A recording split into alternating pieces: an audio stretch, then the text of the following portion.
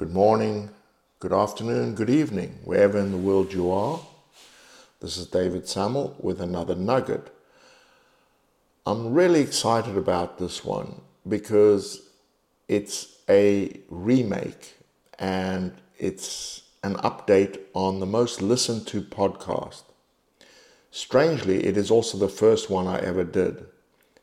Because of its popularity, I've decided to produce an upgraded version with new thoughts on the subject and as a reminder of something that can plague our lives if we fail to see it in a different light. The reason why I believe the subject of regret was and is so popular is because it is a very common emotion. We all tend to be quite hard on ourselves and easily fall prey to the idea that in hindsight, we should have known better. Mistakes are not only a normal part of life, but as long as we learn from them, are extremely helpful in our evolution. A true regret is knowingly reproducing the same error over and over again, never heeding the learned message.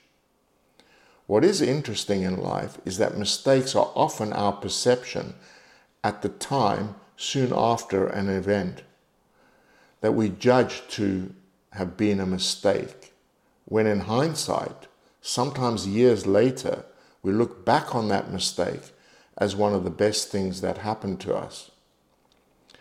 I maintain strongly that regret is basically a myth, because I regret really signifies a type of arrogance that we don't know that we're producing. Naturally, people don't think that they're being arrogant when they say, I regret this or that. The arrogance is in assuming that somehow we know how the alternative would turn out. When you say you regret something, you are assuming that if you had made a different decision, your life would have been better. Nobody ever says, hey, I really regret that decision because you know what? My life would have been far worse if I'd made a different decision. Regret automatically assumes the grass is greener and everything would have been better, something that is impossible for us to know. So why not accept that you are where you are right now because it is exactly where you are meant to be? And regardless of whether you believe this or not, the only decision is what are you going to do next? The only thing you can control is what you will do going forward. If you suspect that a different decision would have impacted your life positively and that you did make a mistake, remember this is still an assumption and not guaranteed. But if this were true, then the only thing you can do is make sure you do not repeat the same mistake that you believe you made. And of course, given the same circumstances, will make a different decision. None of us know enough or can be arrogant enough to be sure that a different decision would be better for us. I'm not talking about extremes when somebody goes out and physically harms or kills. That is a decision to regret because it steals somebody else's life and every decision from them. I think actions that deliberately scam or harm others in abnormal life situations are uncool, making the person who perpetrates these things regrettable. We do make decisions that hurt other people, such as breaking up relationships. But I class these as a part of life and not decisions to regret, because we do things with the feelings and facts that we have at the time.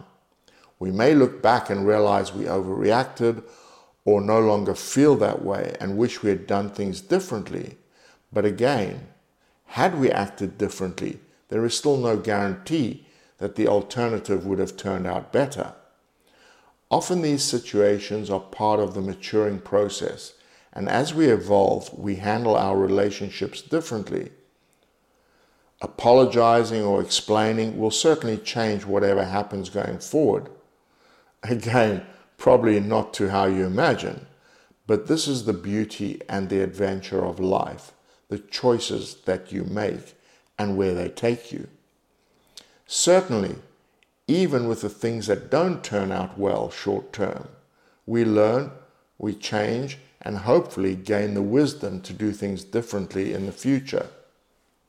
Regret is obviously perceived, and if we had a positive result for every decision we made, we would still speculate as to whether the grass could be greener. This is the difficulty with human beings who are always striving to do better and be better. Whatever we achieve or how well life seems to go, inherently, wow, got to learn how to speak properly, we believe that it can still be better.